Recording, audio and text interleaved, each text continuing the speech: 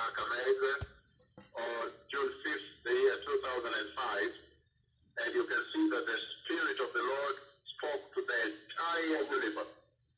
You can see that that was the first time that the Lord Jehovah actually unveiled the truth, and they hit the landscape in the church, they hit the spiritual landscape in the church, on the earth here. That is the first time the Lord unleashed the two tremendous prophets, and you see that in that conversation of June 5th, the year 2005, the way you are replaying it, in fact you should replay it several times because there's so much information. You see that the Spirit of the Lord was speaking some very astounding and very serious things that have come to bear consequence. Serious things that are born consequence at this hour. You should make sure that when you replay that clip, you retract it back. You need to pull it back a little bit, and you'll hear the Spirit of the Lord talking about the broken altar of the Lord, that the altar of the Lord in the church on the earth here is broken. You hear the Spirit of the Lord speaking about holiness, holiness, and he repeats holiness 3 times. He says, return to holiness, now return to holiness, holiness. And then you hear the Spirit of the Lord also announcing that all the nations of the earth will get to know that there is a meeting taking place here, June 5th, 2005. And you know what that meant.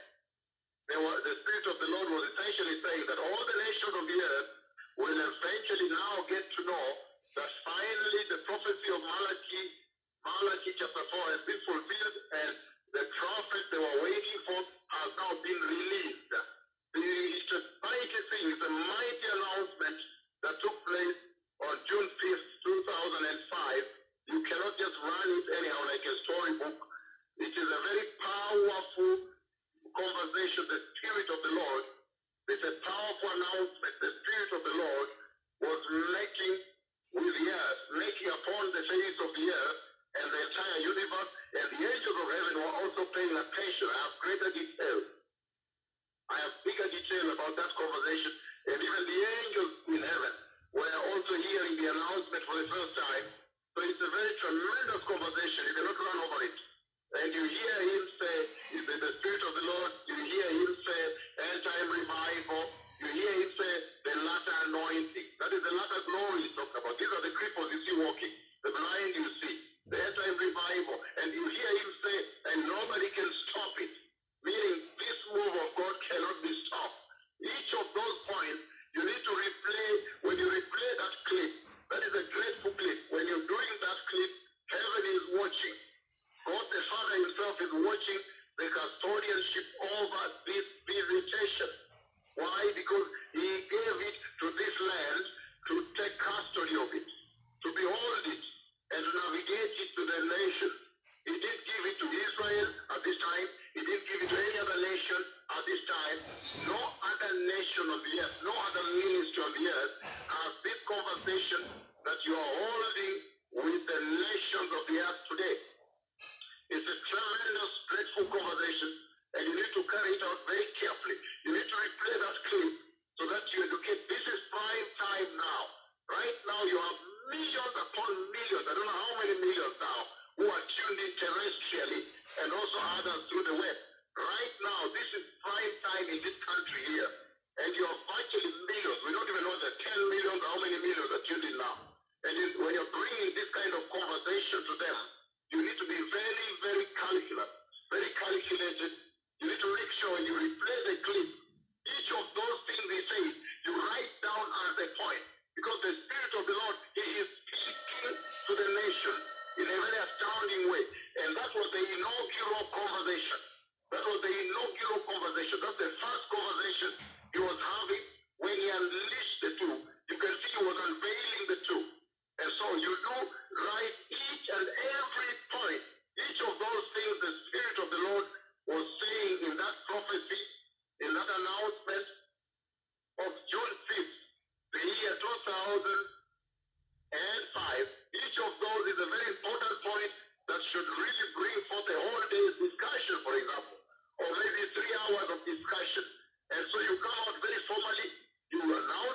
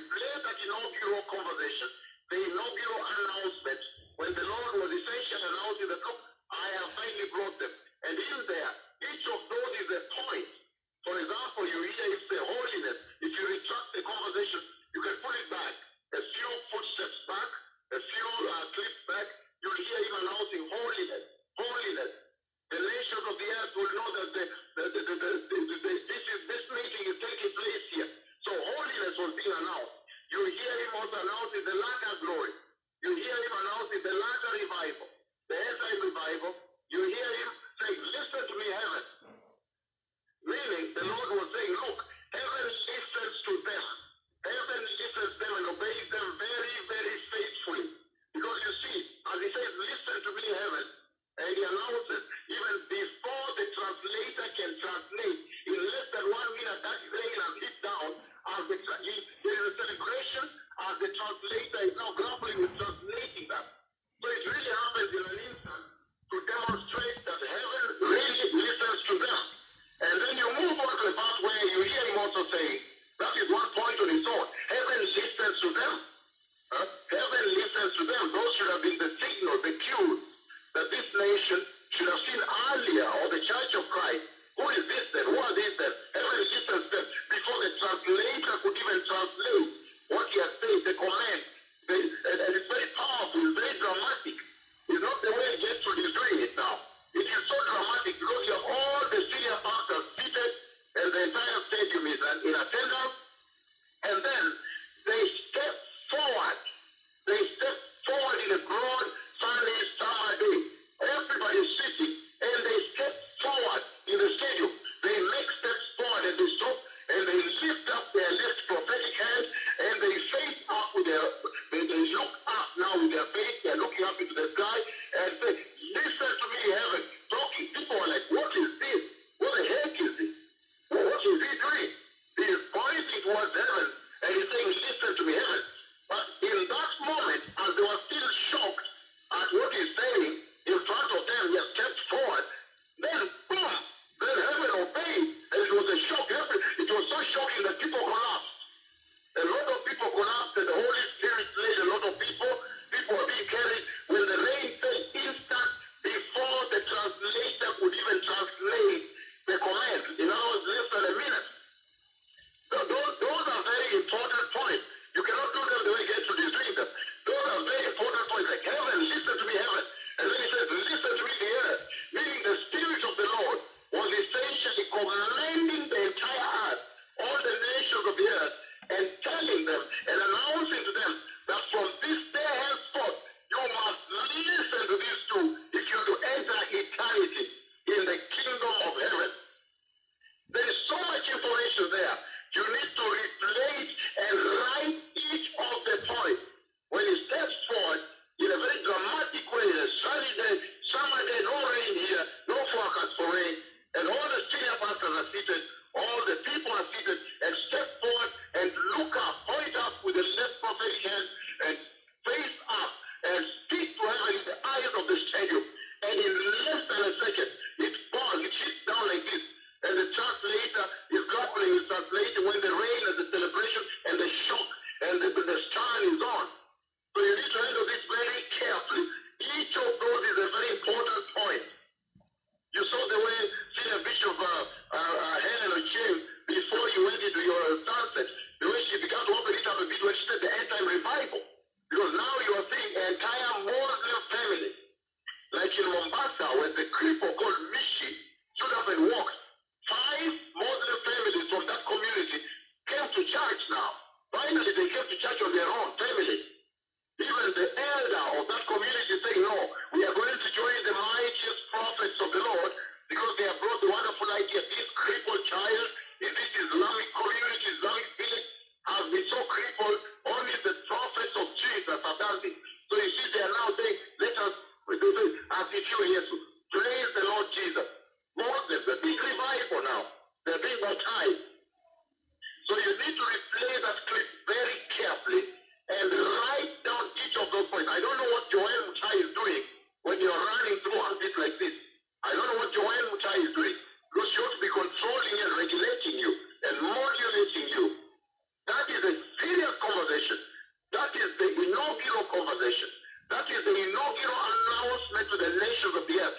And all the nations of the earth will know that this meeting is taking place here. Meaning, finally all the nations of the earth will now know that the prophecy that was spoken in Malachi has been fulfilled in a hearing and seeing right here.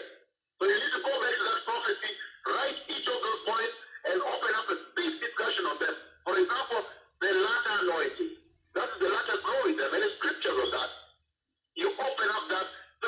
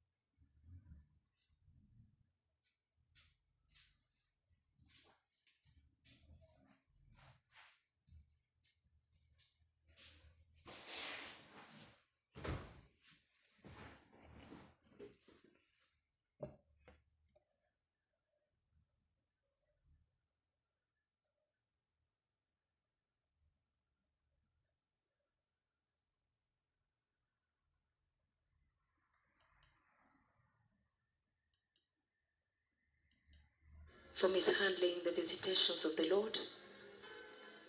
I repent, please, my lords, forgive me. I repent so much. Beloved people, we are going to get that clip, the visitations that happened on 5th of June, the year 2005 at Buhungu Stadium, the beginning, where the Spirit of the Lord spoke about holiness. We are going to get it and bring you live on air, beloved people.